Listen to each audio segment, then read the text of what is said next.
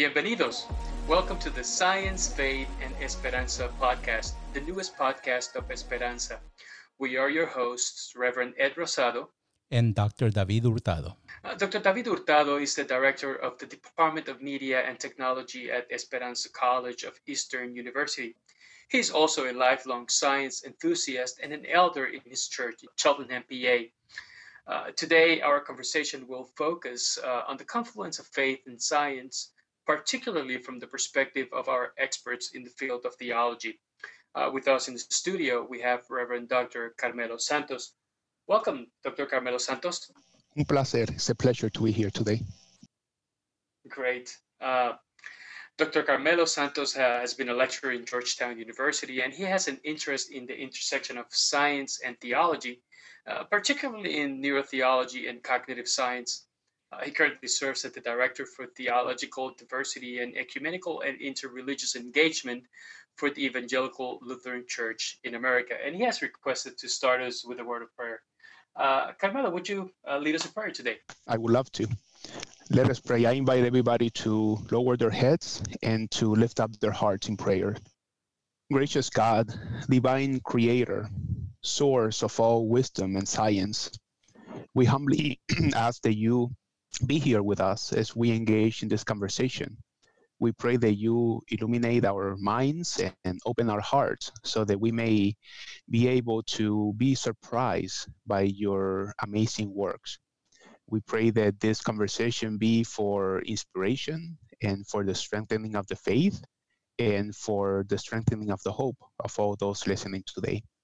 We humbly ask for these things in the name of Christ our Lord. Amen. Amen.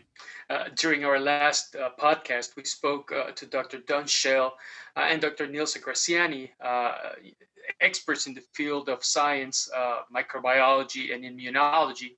And we had a very productive and enlightening conversation about how science helps us in understanding God's creation and how it can be informed by a deep and abiding faith. So if you haven't listened to our podcast, we encourage you to do so. So why don't we go ahead and start our conversation? David, just take it away. All right, sounds good. I think this is going to be a great conversation. Carmelo, I know Ed gave a brief introduction about your credentials, but please take a few moments to introduce yourself. What do you do? What is the focus of your research? Well, I would say that I am mostly a pastor. I am a preacher, a teacher, and a parent. That summarizes who I am. Until November, I served as a parish pastor for a bilingual congregation in Northern Virginia, and I also lectured at Georgetown University in the area of brain science and theology. That is the area that I'm interested in, how the work of the Holy Spirit, how the work of God can be observed by looking at the brain and the nervous system and the human mind, which is we are marvelously made, as the word says. But right now, I am serving the National Church, the Evangelical Lutheran Church in America, doing some discernment, theological thinking, theological discernment, helping the church to listen to the Word of God and to let itself be guided in its work by the Word of God. I am from Puerto Rico originally, but I have worked with people from all over Latin America, so I feel that I am Latin American in general and Caribbean specifically. And again, it's so nice to be here. That is exciting and fascinating at the same time. So, Carmelo, as you know, our project is focusing on the confluence, the compatibility, if you please, between faith and science. We have been engaged in an in-depth conversation with some of our stakeholders, pastors, students, congregations, and scientists, with the ultimate purpose of understanding the importance of these two overarching themes. But now we want to explore the theological underpinnings and implications of faith and science.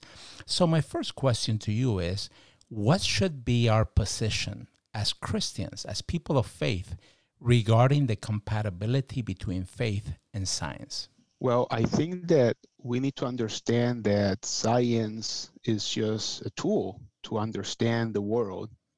And as people of faith, we believe that this world is God's world, that it has a creator, that it is God that has created this world. And so if we use science properly and not as an ideological tool, then science actually allows us to discover some of the wonders of this beautiful world that God has created.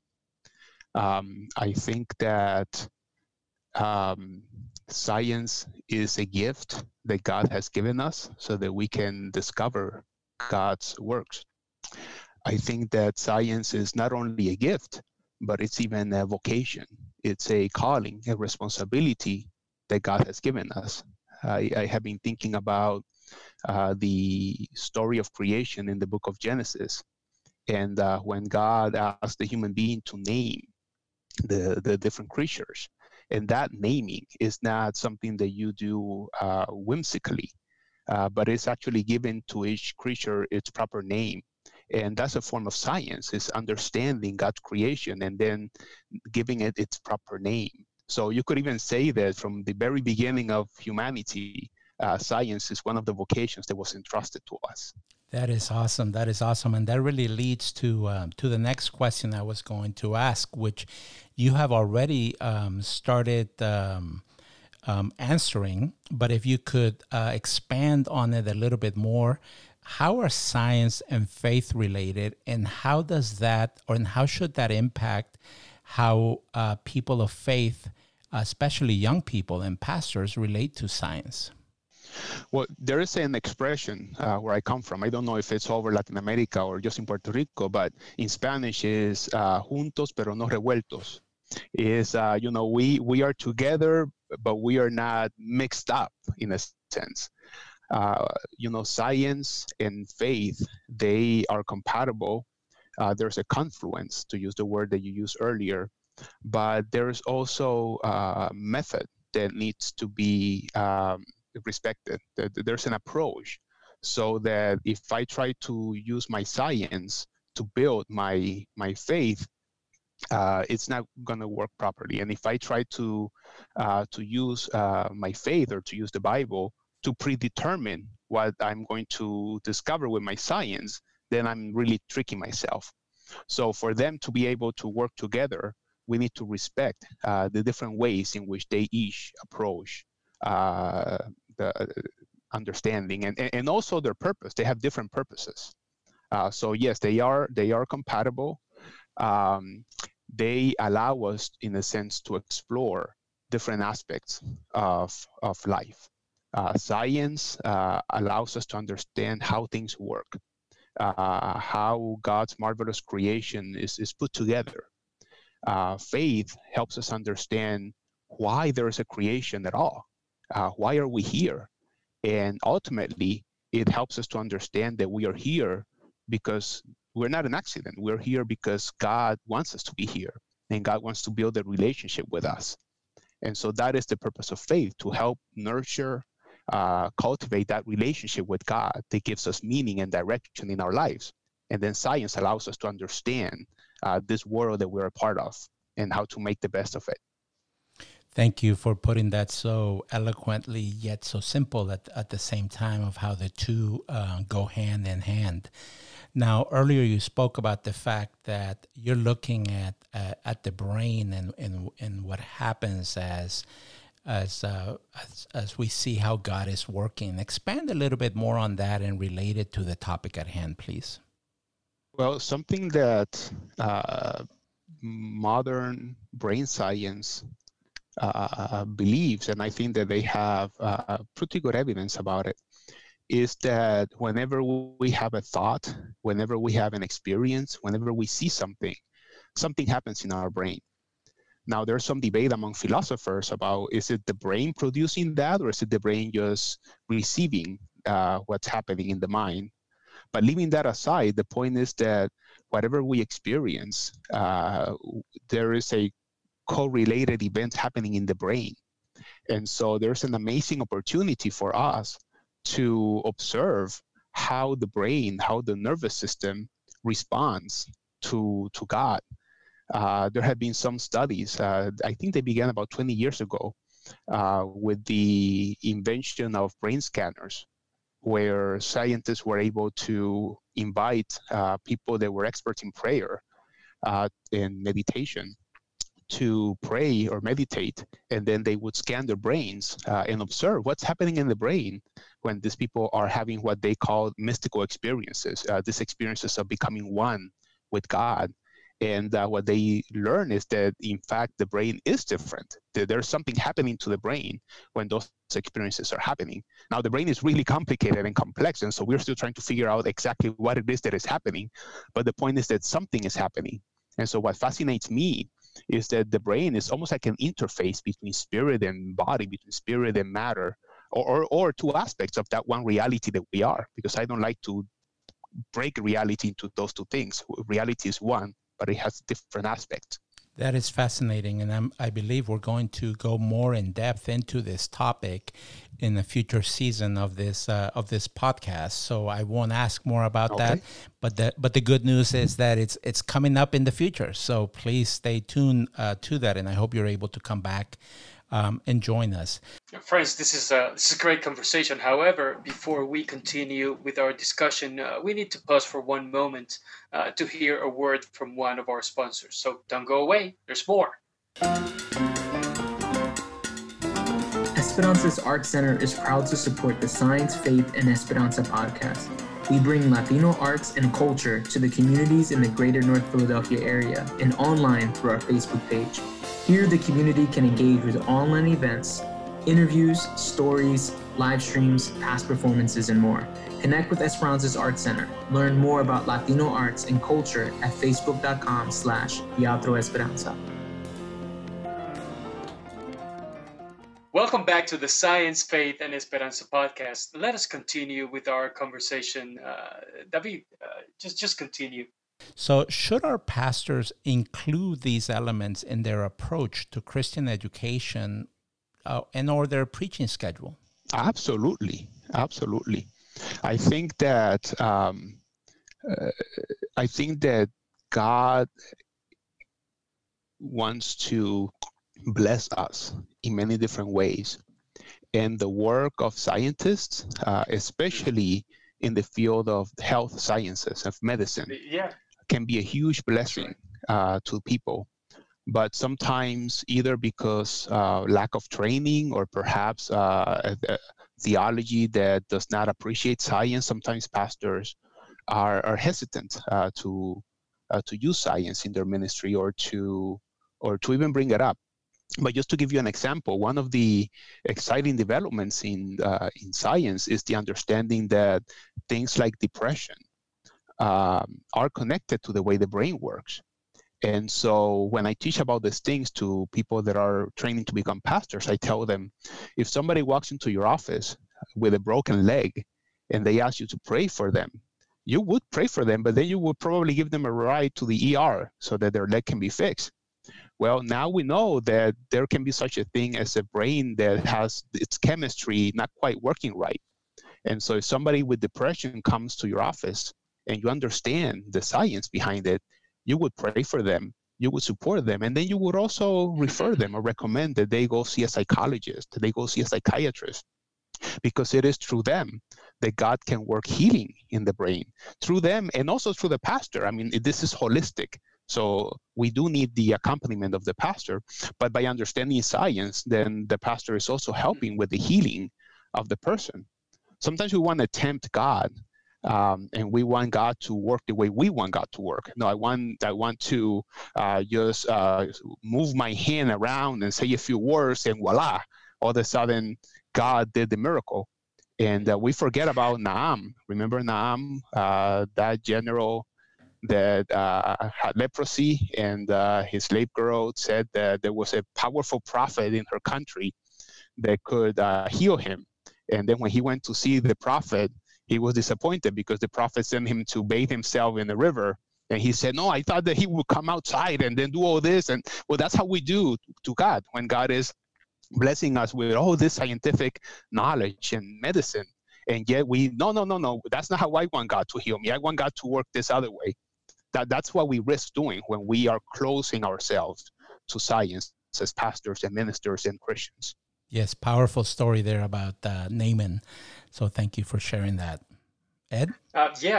Carmelo, I want to thank you personally for giving us such a wonderful sneak preview of the theme of neurotheology and how we need to understand how God works. As you're saying, we have these expectations of on how we would prefer these things to work, but God created us.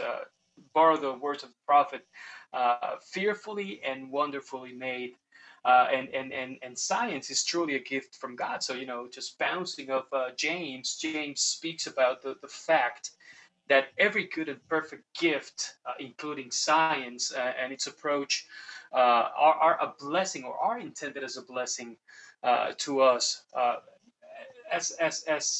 As I think about the work that we do at Esperanza, I'm one of the newest people at Esperanza, but it is evident that we have laid down a base of work in the areas of education to help our Hispanic communities understand what God is doing. And one of the things that we have learned through our work, our conversations, our latest survey with Hispanic clergy, is related to a mistrust or misunderstanding, or should I say, a misunderstanding that kind of creates a mistrust as it relates to the subjects of faith and science. If we are to understand that God works through these gifts that He has given us, what do you think are the underlying causes for this mistrust or this misunderstanding? I know you spoke about that there's some lack of training or some misunderstanding of sound theological principles. Would you care to expound a little more on those causes? Why is this a problem? Well, I think that sometimes it is helpful to look back to history to understand how we ended up where we are right now. That is true about theology, about science, about immigration, about whatever you want to talk about. And I think it's important to look back at the history of how science developed in the West, in the Western world. And it was part of something called the Enlightenment. And one of the things that happened was that, unfortunately, the church had become more of a political institution, driven by power and by greed, by all the wrong things. There's always within the church a remnant of the faithful, but overall the church was a powerful political institution. And part of the Enlightenment was a process of people setting themselves free from the tutelage of the church. And unfortunately, what is that expression about throwing away the dirty water with the baby? So in the rebellion against that authoritarianism of the church, those early scientists, those early philosophers, they became very anti-religious without understanding that they were getting rid of some really important elements that were actually the foundational for their own science. For instance, the whole idea that the universe is comprehensible, that our minds can understand the way the universe works, is founded on the idea that the universe has a creator, and that mind of that creator designed the universe and created it. But what happened was that science then became very anti-religious. And even to this day, I love science. I said I was trained in chemistry originally. And when I'm looking for science shows to share with my children, it really hurts me when I see that sometimes they have a strong anti-religious bias. So there's that fight that is going on, and it's not necessary. It does not have to be that way. But I think that very often our religious leaders or our youth, they are responding to that bias that is inside science. And then, of course, the church continues also to have some concerns about it. I mean, we need to understand that what science has been doing is that it has been helping us, human beings, understand that we are only a part of a whole family of creation that God has created. We used to think that we were the center of the universe. Literally, we used to think that the planet Earth, was the center. And then all of a sudden, exactly. And then all of a sudden, we realized, no. The sun is the center of our, of our system. And then we were like, no, but at least we human beings, we are superior. And then along comes Charles Darwin and says, no, actually, we evolved. And so our ego got a little bit bruised from all those things. Rather than being amazed by the ability to discover, so that's how God did it. Wow, that's amazing. So I don't want to be too long, but I think that today some of our youth, some of our pastors, they do not necessarily have a theological framework that would allow them to incorporate science into their faith. And that's what we need to work on. You talk about, this idea that our current problems are kind of grounded in our historical perspective or who we are today, and speak about the Enlightenment. Before the Bible, the theologian, the priest was the parson, the person that had all the answers. But the pendulum had swung to the opposite end of the spectrum, and now the church, the theologian, the pastor is relegated to a third or the fourth place in the order in which we find answers. Scientific principles. Scientists are the ones that provide the answers. What would be then? Because it's obvious that both spectrums are not the ones that actually have the answer. There's got to be a middle ground. So what would be a healthy approach to incorporating an orthodox understanding of sound scientific principles and the teachings of the church? What would be a more healthy approach? I think that we start with humility. I think that we need to have the humility of knowing that the universe is much faster than we are, both in terms of space and time. That God is vaster, even more vast than the universe. And so we need to start with humility.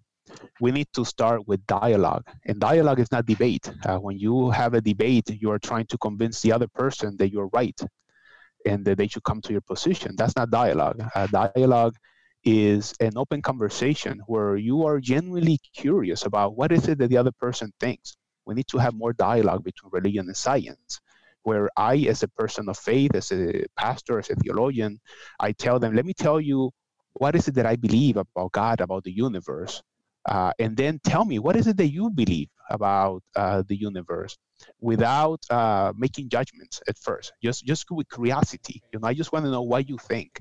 And I think that's the first step. I think that's the foundation upon which we can build a better relationship between religion and science.